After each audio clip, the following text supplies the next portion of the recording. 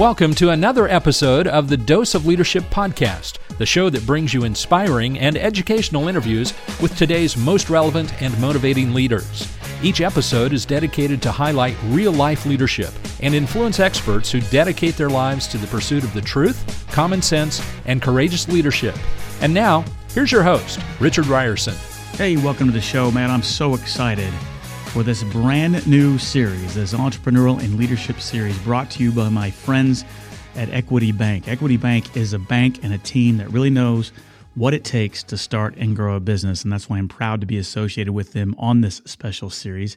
It's been exciting for them to be a part of this series, and it's been exciting to watch them grow into one of the fastest growing banks in the Midwest. Equity Bank is now listed on the NASDAQ exchange and has locations all across Kansas, as well as Oklahoma, Missouri, and Arkansas. Clearly, this team at Equity Bank knows how to lead for growth. So if it feels like your current bank is more of a follower than a leader, then I suggest you check out my friends at Equity Bank because they are a bank that really understands your needs. I'm so excited that you're listening. And the very first episode, special guest, CEO Jared Peterson of Vermilion. Now, Vermilion specializes in custom-made cables and shielding built to meet a vast number of military specification requirements for applications in the Army, the Navy, the Air Force, and of course, near and dear to my heart, general aviation and OEM applications. For over 50 years, Vermilion has been doing this, providing the military and aerospace industry with high-quality harness and assemblies. Now, Jared, he began working at Vermilion in 2009 as a sales associate less than 10 years ago, and he was specializing in the sales of all of this. He quickly rose through the ranks.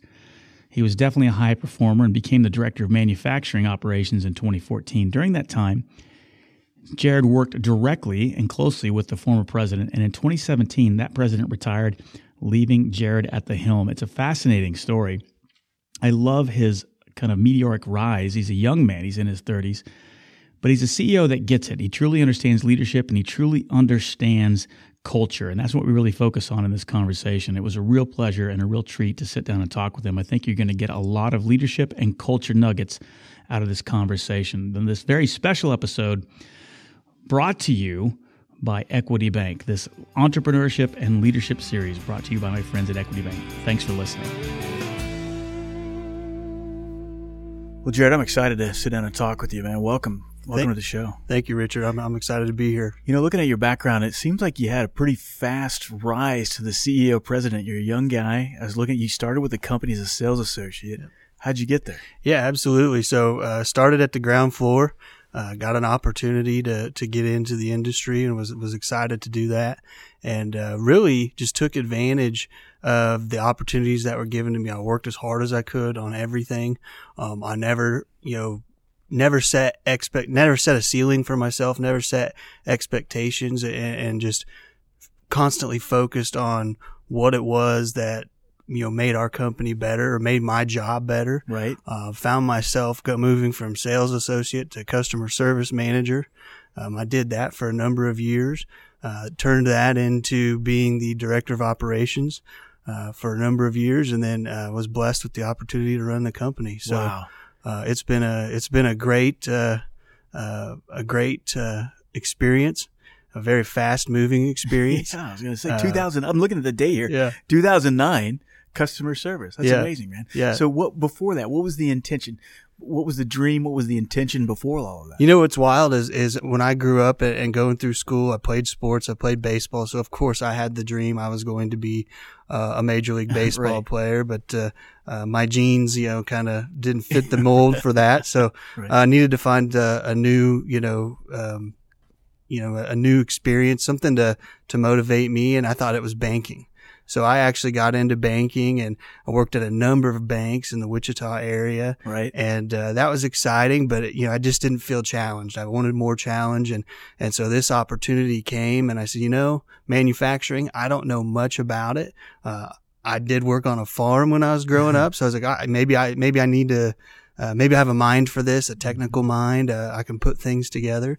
So I got into it and, really just, made it, as much as I made out of it what I could. So you go, I like that. I can sense it resonates with me because you're talking about this internal drive. You had some sort of I'm guessing some sort of gnawing or something that you say, I got to do something. And it's that, maybe I don't know, what is it? Competition? What is it? Or feeling of wanting to make a difference? What was it? Yeah, I think it's a little bit of competition. I've always wanted to exceed and excel in everything that I do. Yeah. I've always had a mind, if I want to do something, I'm putting my mind to it. And I'm always 110%. And sometimes that's, a bad thing, but, it causes challenges, but, I get excited about something and I put everything I've got into it. And it just excites me to always be challenged with something new. And something, right now we're trying to grow our company. Yeah. And so now we're putting everything we have into what can we do to grow. And it's just an exciting, life that I've had, an exciting experience. And, I really am excited now for the future too. Yeah. So, Are you a curious guy? I am. Yeah. Yeah. I'm always, trying to learn something. So I meet a lot of people. I do a lot of different things. I try to get out in the community and, one, I'm trying to help, but two, I'm also trying to learn from people and see what makes them tick, see what makes them, go, and then learn what are they doing? How are they doing it? Because what I've noticed is everyone does everything different. A little differently. And it's neat to try to mold those together into a path that I want to go down. Yeah. You seem like you have a humble, teachable spirit. I'm sensing that from you.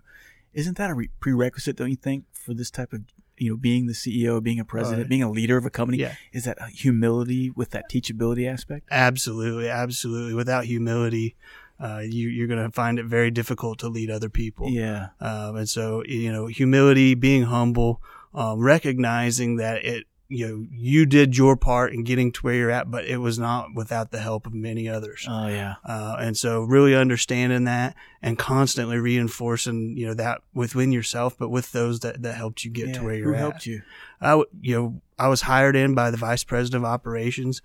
He took me under his wing. I learned an absolute tremendous amount from him, learned manufacturing.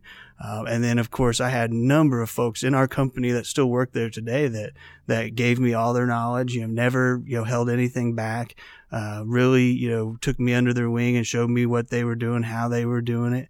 And so it was really, a nice experience. And I can't go without saying too, my parents, Sure. They've always, been there and always been, willing to do whatever it takes, to help me succeed as well. So. I've a lot of these conversations, and I always find it fascinating because I'm always kind of reflecting, well, where did I get that? Where did I get that kind of competitive drive? Where did I get that desire to be curious and learn new things and try new things?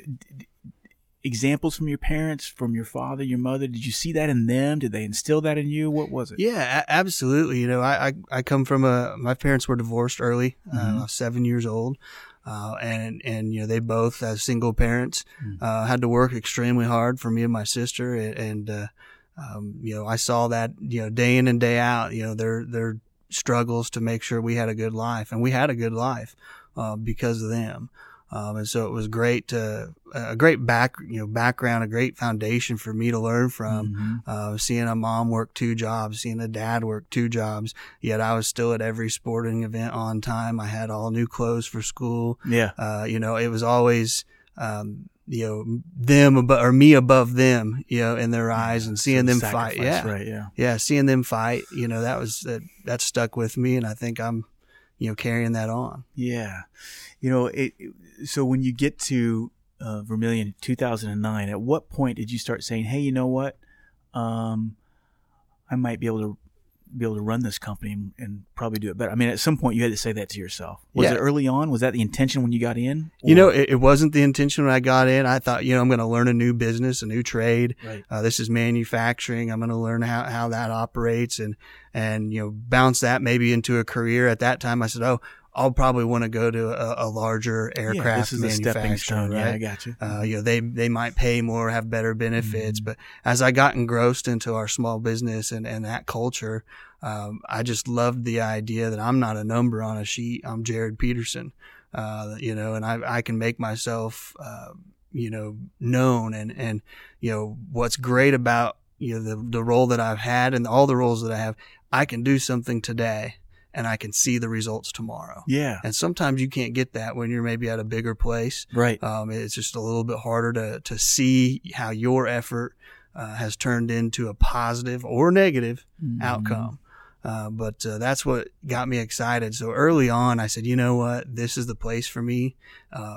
Go for it. Yeah. And did that. And a lot of things have happened for me to get to where I'm at that were not, something that were within my control. But, nonetheless, it's been a blessing for me and my family and it's going to be for our company. Yeah. I like that. And isn't it part of it, don't you think? Like you said, you didn't go out with the intention of it. Your intention was really, like you said, kind of an open mind. I want to learn something new. Let's just see where this goes.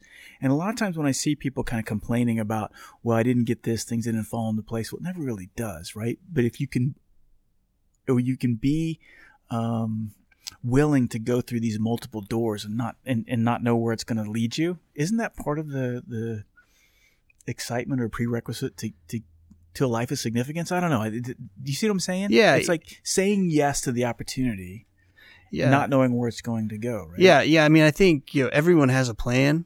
But if you're just rigid and that's the only way you're going to get there, very rarely are you going to get there. Exactly. You've got to, have an idea, a rough draft, but man, you're going to have tangents going all over the place until you find, what fits. And, I wanted to be the baseball player. I'm not a baseball player. Right. And so everyone I think has an idea, as they grow and get older, what they want to be, but everyone also has to be flexible and understand that, if you work as hard as you can and you never set a ceiling for yourself, you're going to find your way into success. I like how you put that, right? Is don't set a ceiling for yourself and have the willingness to be flexible and kind of roll with the punches and see where this goes, right? It's almost like, it's the old cliche is like, if you fall in love with the process, then you don't have to be so worried about the outcomes, right? And that's really what I'm sensing from you. Like you've kind of adopted that. I mean, you're right. All of us kind of say, hey, and I think it's almost like you have to kind of go through those trials of like, well, this is what I'm going to do because this is what's going to make me happy. And this is what's expected of me to extent, right? I got to go to school, get a degree, and get a job at a major corporation so I can walk away with, the gold watch at 50. And you think that's going to make you happy, but then along the way, you get bumped, fall, skin knees. Yeah, absolutely. People always want to succeed. Innately, success is something everybody wants. We want to know that we're here and that we matter, right? It's everybody has exactly. Everyone has to, you have to embrace it. Right. If you don't embrace it, you're really setting a ceiling for yourself. I mean, you're not giving yourself the opportunity to succeed. You just have to constantly evaluate where you're at, where you want to be, and why you want to be there. And that might be more important than anything is the why. Why do you want to be there? Yeah. Because you might answer those questions and you go, wow, I'm not in the right place, to be where I want to be, because I don't know why I want to be there. You said something that just, it gives me goosebumps because you're absolutely right. It's the why piece. And it's like, man, if I wish I would have been searching for the why a lot more intentional, I had more intentional, work behind it. Right. And because if you can answer that why, and that's always, and we'll get to that too, as a role as a CEO, right? I think that is your primary job, is to communicate what it is you're trying to accomplish and why. Absolutely. It is the hardest job, I think, as personal growth, and also the hardest job, I think, as a leader of a corporation or organization, to find out what it is and then to communicate it. Right? Absolutely. I look at, small business, we all are going to wear a lot of different hats. Sure. So I'm working on sales, quality, engineering, purchasing, always involved. But my primary responsibility is I'm setting the vision and the strategic direction, and then constantly reinforcing that with our employees, and with even our employees, but also our subcontractors and our customers. This is what we're here for. We've set this just a few months ago, and we say it now every month. Our, customer is not, the large OEM, aerospace or defense OEMs of the world. It's two different sets of folks. It's the warfighter. Our customer's the warfighter. We're making sure we got to build a great product to make sure that they're safe and they can come home. And the second customer is the family of 4 that saved up their, all year long to go on a vacation. They need that airplane to be on time and get to where it needs to be safely so they can enjoy that. And when we start embracing that as employees and as a company, you start to answer that question, why am I here? Yeah. We all want a paycheck. We all want benefits. We all want the ability to go home and say, I had a successful day. I did something well. But when you say, I did something so great today, I was able to support our country. I was able to make sure a warfighter got home. And that makes you feel good.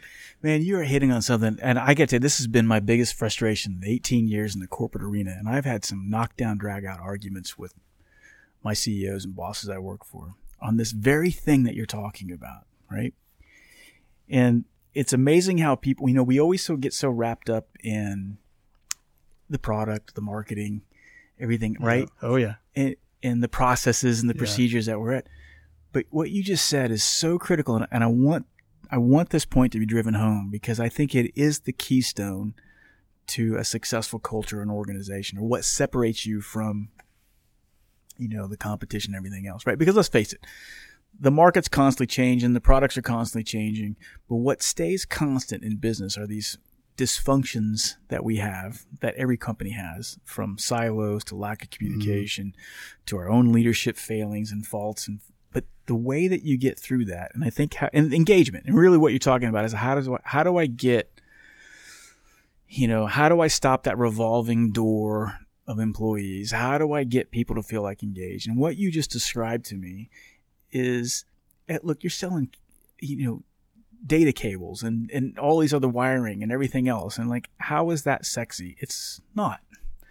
But what you described it, I'm part of something bigger than myself. I'm working for you and I'm there. You've just described to me, I'm part of something bigger than myself. It doesn't matter what the product is. Lives are at stake. Absolutely. And that's how you get people engaged and people to make decisions at the lowest level and get people right. So what do you think when you hear about that? Yeah, absolutely. I mean, if you were to walk into our shop, you're just going to see a lot of wires and cable and spools strung out all over the place. And you're going to go, wow, that just looks like a big mess, right. But when you start tying it to the different programs and platforms that we're serving, and then you start tying it not just to those, but you start tying it to the individuals that are out there using those products, and how those are affecting our lives every day. It all of a sudden turns a mess of a cobweb of wires into something that's important, not only to you, but to your family, to your country, to the world. And when you start tying that together, people start getting excited. And one of the most exciting things for me is when I have an employee come up to me and say, hey, I saw on the news maybe that this aircraft was involved in a battle or involved in a mission and it succeeded. Or, hey, we saw that this aircraft had trouble and that our product saved the day. We have a great story on that. We make some products for what's called a ram air turbine, and the Hudson River crash. With Captain Sully. That's right. He needed a ram air turbine. To get some power. And our product was on that aircraft to give them power to successfully, crash land in the Hudson River. And so, we tell that story, to people when they come and apply and when we're interviewing, because we want to see what's their reaction to that. Do they light up like, man, I want to be a part of this? Because it's a cultural fit, that we're looking for. Sometimes more than we're looking for a technical expertise. And so it's so important for people to know that, it is a job. You do have to work, and sometimes it's not fun. But look at the big picture. Look at how we're really, serving our community and our world, and how you're such a big part of that. Yeah, I love that. And it's amazing, to see what people can do when they feel like they're serving something greater than the job in front of them. I agree with you 100%, and that has been my mantra on this show and in my corporate setting. That is so crystal clear to me. It was something what you described was something that was ingrained to me in the Marine Corps. The Marine Corps is very good, and let's give it credit. The Marine Corps, it's easy for the Marine Corps to sell that. Right? Sure, yeah. Wire bundles, selling bird feeders, where I work, decorative lawn and garden. How do you get people excited about should this bird feeder be yellow or red? Yeah, right? Absolutely. But then if you can equate it to like, well, look, there's 350 lives at stake here in this building and their families. Yeah. That we got to determine that this bird feeder's the right color for Walmart because Walmart's going to buy $8 million worth of it. Yeah, right? No, absolutely. And that's, I always like talking to other leaders and leaders of companies, and I always listen for a key thing. And it's some folks will say my company, some will say our company, and I love to hear our company because it really is. It is that, and we have to embrace the fact that everyone involved is what makes it turn and what makes us serve those, end customers, those warfighters and those vacationers. And when we say it's my company, it leaves, it's a tone that you'd rather, maybe not have, I think. I always get excited when I hear somebody say, it's our, you just said it. I was like, yes, right. It's our company. It's the 350 people that are trying to make this thing work. Hey, we're about halfway through the conversation, but I wanted to take the time to talk about my good friends, the sponsor here of this special series at Equity Bank. Have you ever noticed that most business bankers seem to really understand just one thing? It's banking, right? And not a lot about business. It makes sense since most banks were built generations ago and now they're often run by caretakers, not business builders. Well, it's not the case here at Equity Bank. The bankers at Equity Bank didn't inherit a bank generations ago. They built one of their own. They know that building something takes expertise, vision, and hard work. And over the past decade, they've built one of the region's fastest growing banks by working side by side with customers, with entrepreneurs, with leaders in communities, all throughout Kansas, Missouri, Arkansas, and Oklahoma. Recently, Equity Bank was listed on the NASDAQ exchange, which gives them even greater capabilities to take on those big deals that growing businesses need to keep on growing. So if you're tired of talking to bankers who've never really ran or owned or built a business, then I think you're going to be pleasantly surprised when you talk to my friends at Equity Bank. Thanks for listening to this show. Let's get back to the conversation, this unique and special series on leadership and entrepreneurship brought to you by my friends at Equity Bank. When did that clarity happen for you? Because I got to tell you, Jared, I mean, there's a lot. I've interviewed and met with and dealt with a lot of leaders that are a lot older than us and a lot more seasoned than us, and they still don't get it. It's all about the numbers, the bottom line, the processes, the procedures. You seem to understand the power of culture. You seem to understand the power that it seems like you feel like your number one job is the cultural ambassador, the one that's reminding people that you're part of something bigger than themselves. Yeah. No. When did that clarity happen for you? Sure. I think it's really just happened in maybe the last 18 months. Really? It really has, I was running our operations. I had to understand I couldn't do it all. And there for a while, early in my career, what helped me set foundations for success was I was trying to do it all.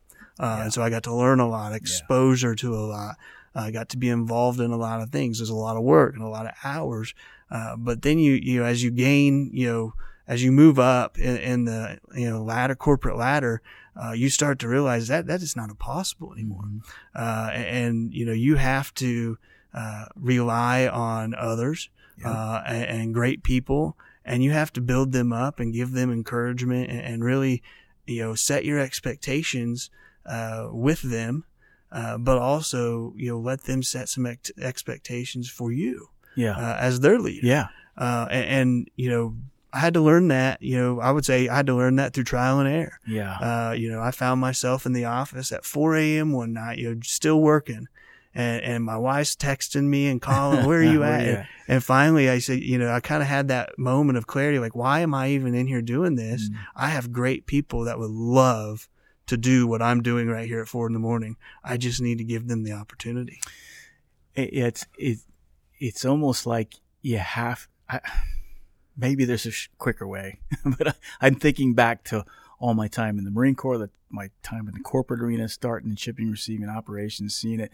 And kind of having that mindset, hey, operations it's like us versus them. And then you move around, you see, and you're like, oh, and sales does need to promise the world. And it's everything, right? It's like everybody's got to be bought into the whole thing because you want that, instead of as the operations guy in the tail end of the whip trying to deliver the world, you do want the salesman to promise the world.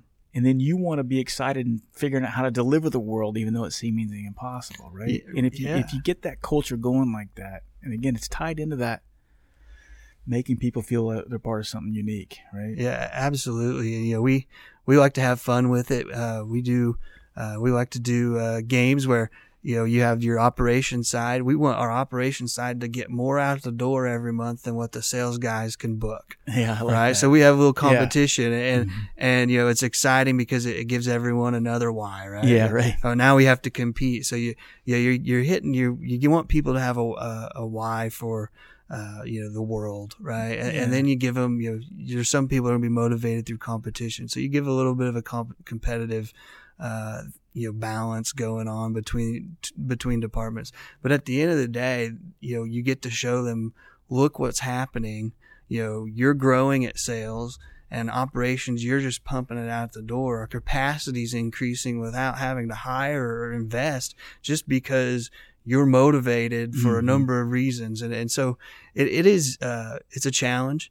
And I tell people all the time that, today was a good day, but tomorrow has to be a better day. And so we constantly have to, keep that going, because it only takes one day for it to slip, for then everything that you've built to start to crumble. Everything buildings take years to build. Skyscrapers take years to build.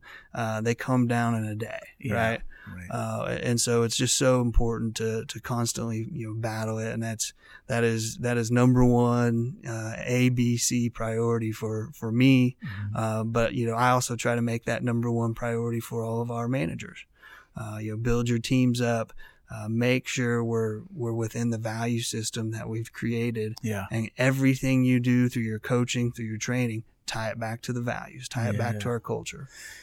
I like, if you don't have that, I love that too, and whatever your values are, and that can always be, it's almost like every decision you make, no matter how small it is, from when we refill the supply cabinet to these large strategic ones, if you can bounce it against that litmus test of that, what do we stand for and why? Yeah, absolutely.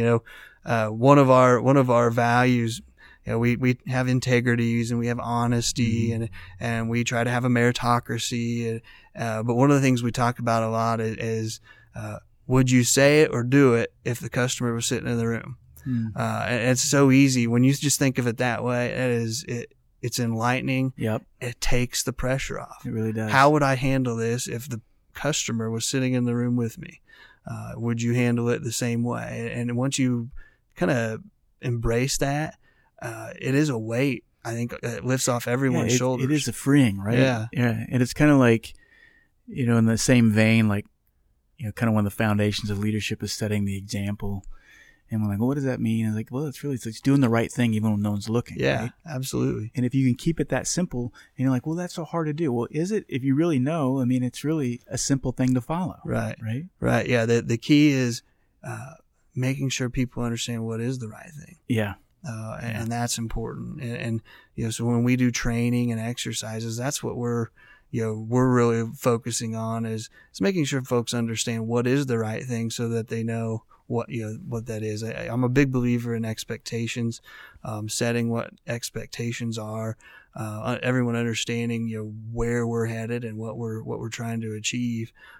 But we also want to make sure that, everyone knows how we're going to get there. And if you don't know, ask, right? Right. That's always a challenge, but that that's what we want. What's refreshing when I hear you say that, because it sets the stage of something I'm really passionate about, is this idea of a decentralized leadership culture where, to the maximum extent possible, you're pushing the decision making to the lowest tactical level possible, right? In varying degrees of accountability and given responsibility. But what I'm hearing is if I'm working for you and I know there's alignment and clarity, alignment to where and why we're taking the direction we are.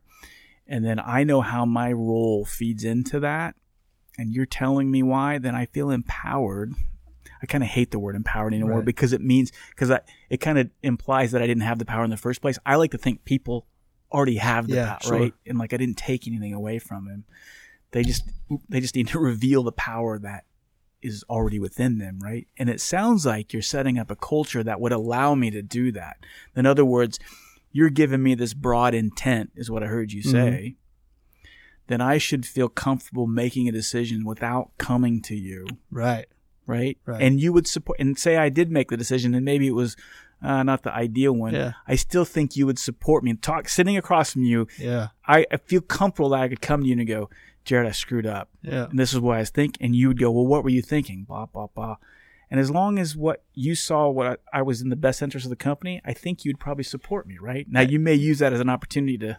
Yeah, absolutely. You hit the nail on the head, more or less here is, if we embrace mistakes. Yeah. If you're not making mistakes, it's because you're not taking risks. Right. If you're not taking risks, we're not really in our value system anymore. Right. And so, always look for opportunities to help others, feel comfortable in their decision-making power. And one of the things that we like to say, and I've been saying is we want a culture of high expectations, not a culture of fear. And it's such a fine line, and you have to balance it, because if you set the bar high and then people fail, you want to embrace their failure. You want them to embrace their failure, and learn from their mistakes. And so long as the decision-making process was within the values of our company, it's just an opportunity to learn. It's not a failure. You can turn a failure into a success just by learning from it, and improving, upon, that which you failed. And that's the key. I think you have to be, as a leader, you have to understand that those are going to happen. And there's such great, powerful opportunities to move the cultural needle, right? And we're so worried about making these mistakes. And what I'm hearing from you is like, well, look, they're unavoidable. I want to avoid them. Yeah. But as long as the mistakes aren't fatal, we're going to use that as an opportunity, because I know that you're defeating mediocrity, you're defeating stagnation. And if you have the awareness as the leader of the company to take that opportunity to say, okay, guys, let's embrace this. Not a big deal. We'll survive. We don't want to do this again. Right? Yeah. People love that. Yeah. They thrive in that environment. Absolutely. People get excited.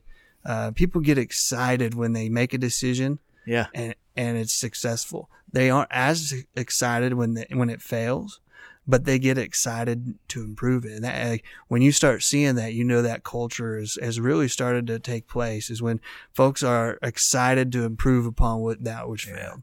And it really, it really starts to resonate throughout your company once, you've actually had success because you learned from a previous failure. Yeah. People really light up and really start to feel comfortable in their decision-making, authority, power, whatever, however you'd like to coin it. But it's really, it's all about, letting people feel comfortable and making the decision, and also failing in it. Yeah. If they feel that way, then you're going to come out on top. It's getting comfortable with the fact of being uncomfortable all the time. Yeah. Exit your comfort zone. That's right. We say that. Because you can't, the comfort zone and the growth zone they don't exist in the same plane. Right. So you have to always be pushing yourself. So that means you're always going to have butterflies in your stomach. Yep. You're always going to be, what's next? I'm uncertain. I got to pull the trigger with not all the information, right? Right. You try to get as much as you can, but at some point you make a decision and you see what happens. That's right. and then you pivot, adjust, and do it again. That's right. Yep. And it drives me crazy to see, particularly the larger you get, the more inherent it becomes just because of size. And so the more that you can just keep those decisions being sound and timely, with the emphasis on being timely, the better off you're going to be. Right? Yeah. The happier the employees are going to be. Right? Yeah. Timeliness is extremely crucial in our world. Yeah. And when you think about who we're serving, and this is how it's so easy to tie back to, if we aren't on time of delivering a product to a defense customer, who are we really hurting? Yeah. The warfighter. He's not getting that technology that could, help bring him home. Yeah. Or help him with his mission, him or her with their mission. And so, when you start thinking about decision making, on time with your products, wherever you fall in our structure, when you start tying it all the way back to those topics that we discussed earlier, it makes it so simple. You said it's so freeing. It takes the cloak, it really does, off, and you let your shoulders kind of release, and everyone just gets excited about making sure it's going to happen and happen for those end users, end customers.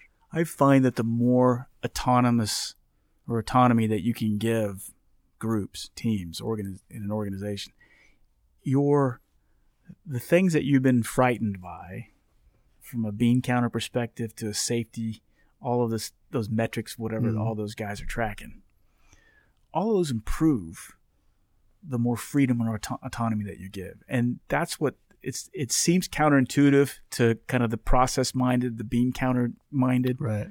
Because they want to clamp things down. They want more KPIs. They want more detail. They want more details in the plan. And I'm like, God, the more detail in this case actually is the enemy. Let my pros that are down there working the harnesses, touching the customer, intimate with the processes, let them tweak it and improve it. They want to do good, right? Yeah, absolutely. Big believer, everyone innately wants to succeed or do good. Yeah. And in manufacturing, and especially in the aerospace environment, continuous improvement is such a big deal. Right. And, I mean, to the point that, it's audited by regulatory agencies right. that you're actually doing it, right. it's, and so, I think early in my career, and we're just talking 10 years ago, actually 9.5 years ago, and I think this was more of an industry thing too, is continuous improvement was like, well, the managers have to come up with better ideas, for how to do something, right, or how to improve something. And so you would get to the end of the year and you would, do a management review and review all the continuous improvement activities you did for the year. And you'd have like 4. Right. And some of the, we moved the tables north and south versus east and west. Exactly. And things that, maybe weren't, very impactful. And so we actually, we took a look at this process and said, why is it that we feel that managers are the only ones that can do this? Because, Jared, and all the experience I've had at our company, I've not yet built a wire harness. Right. I've done some little small operations, but I've never built a product. So who am I to say, hey, this is how we should build it, or this is how we should plan, an operation, or this is how we should, inspect or test something. I don't know. Right. And so, we really looked at it. We said, hey, no, everybody, should be putting in continuous improvement. And really, the continuous improvement ideas, should be, coming from those folks that are actually, doing the job, doing the work. It's our job as the leaders to make sure that we treat those with high priority and evaluate them and implement them every time that it makes good sense. And so, I mean, it's a complete 180 from how we were handling it. But I think the industry was maybe set in that way a little bit, and some companies may still be that way. Yeah. But we just finished a management review and we had 27 continuous improvement activities this year. And it's a complete, change. And, we have a log of ideas that are out there. And we've really tried to get people to embrace, like, if you have an idea that can make it better, put it out there. I always found that, particularly in manufacturing, I know exactly what you're talking about. It's like, and I always used to say, look, continuous improvement should be continuous. It's like a given. Right. Right. And it was funny how continuous improvement was like its own separate thing. And that's what always bugged me about it. And what you described, and the reason why you only got 4, I've been there. It's because when you look at it in the old way, it's like you're celebrating or you're valuing problem solving instead of valuing innovation. That's the subtle but powerful difference, right? Right. And I would rather be in love with innovation. Right. And if you're going to have a culture where you're in love with innovation, you got to get everybody involved. Yeah. Because sometimes you get the best idea from that $8 an hour spot welder who's working the rig. He knows how to improve the rig better than you and I would any day. Yeah, absolutely. No, that it's so important that no matter where you're at in the company, you have the ability to improve your process, your role, and when you start giving people that ability, they tend to succeed and make it better. And for us, we just see tremendous capacity, availability without adding on to our building, without bringing on a bunch of extra people. It's just through improvement, and that's really exciting for us and the employees, and we try to reward them when those types of things happen. Well, it's exciting for me to hear that. It sounds like you value culture improvement as your number one priority. Yeah. Is that a fair statement? It is. I think that's I think I said that's top priority for me, is to make sure that we're staying in that culture, because as long as the culture is taking root and people are embracing it and people are working within it, the direction we're going is up. And so it's we never leave our wounded behind kind of a thing. And so when something falls out of that cultural fit, we've got to pull them up right away, get them back in, get the ship steering back in the right direction, and keep moving forward. So, number one priority, and what I spend most of my time thinking about is that. That's awesome. How is it? You said you wanted to take it from a culture of fear to a culture of high expectations. Yeah. How has that worked for you? What if you look back? How has it improved in the short time? It's been a challenge, and we're not where we want to be today. But we've seen small improvements. We've seen, I would say, a majority of our staff really embrace some of our values and embrace the idea that the ceiling is never set, our bar is never not raising, and the real challenge is how do we get those last 20-30% to jump in, right? Yeah. And so we have a lot of experience in our team, and that's a wonderful thing for us. And it's getting everyone to embrace something a little bit new. Yeah. And it's a challenge. It's not a challenge just for me. I mean, it's a challenge for each person to want to change. Yeah. And we want people to not be scared to fail. Yeah. We want people to be scared not to succeed. Yeah. And that's like saying the same thing, but it's really not. But it's a difference between looking at it from a scarcity mindset to an abundant mindset, right? And you're talking about abundance here the other way, right? Right. And that's what we always, we talk to managers about we want people to know when we didn't meet expectations, but we want them to know because we want it to be an opportunity to improve, not because we want them to know they failed. Right. It's more about, hey, we have an opportunity to get better today. Yeah. Because, X, Y, Z, versus, hey, you didn't do it right. Yeah. That's that difference. It's saying the same thing, but it's it's reinforcing your values and your culture through the way you use the words and the way you use your tone, and then you set the expectation for improvement.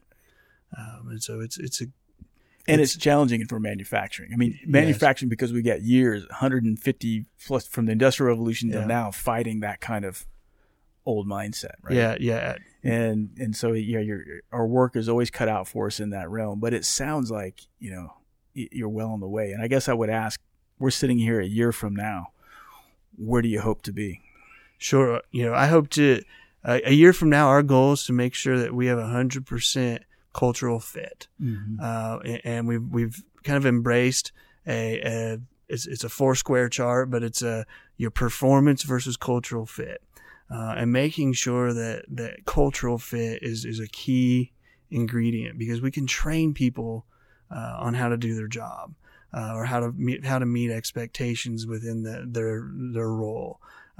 We can't. It's harder to train people on a cultural fit, on an embracing thing. So, a year from now, we really want to have 100% the right people and the right fit, and we want we want to be able to look at it 1 year from now and say, okay, here's what our culture is today. It's much improved from where it was at last year. Now, what do we need to improve to make it better again? Because if I'm preaching to everybody at the bar, never stops raising, the ceilings never get set, then we can't ever sit and say, hey, we finally have it. We finally have it. It's done, and we've got to constantly raise the bar, constantly look for opportunities to improve as well. So a year from now, I really want to see us, just thriving in this new culture and these foundational values that we've set, and then seeing how we react and move from there. Yeah. Well, I got to tell you, Jared, I mean, I've talked to a lot of people, and again, this is my passion talking about it. I've talked to a lot of folks. And you seem to me like someone that really, truly gets it. And I have no doubt that you continue this with this intentionality. It's going to be something so refreshing, and people would be foolish not to want to work. I mean, honestly, if I was looking for a job like that, I would love to work in an environment that you're painting with Vermilion. Sure. And I mean that wholeheartedly. So congratulations for taking it this far, and I'm excited to see where it's going to go in the future. Well, I appreciate it, Richard, and I've been excited to be a part of this, and look forward to hearing from other leaders with you as well. Right on. Thanks for coming on the show. Thank you. Hey, thanks for listening to this special entrepreneurial and leadership series, The Dose of Leadership, brought to you by my friends at Equity Bank. Make sure to subscribe to Dose of Leadership, where you can hear more great stories in this unique and special series. If you're enjoying this podcast, please take a listen to all of my Dose of Leadership podcasts, all of my episodes, and see why Fortune, Entrepreneur, and Inc. magazine all recommend this as a must listen. Dose of Leadership features candid conversations with amazing guests, leading high-performing experts and organizations, large and small, all over the world. Find Dose of Leadership on iTunes, Google Play, and Stitcher, and go ahead and visit doseofleadership.com, where you can find out more information about the show, myself, my speaking engagements, my keynotes, live seminars, and my mastermind events. Thanks for tuning in, and have a great day.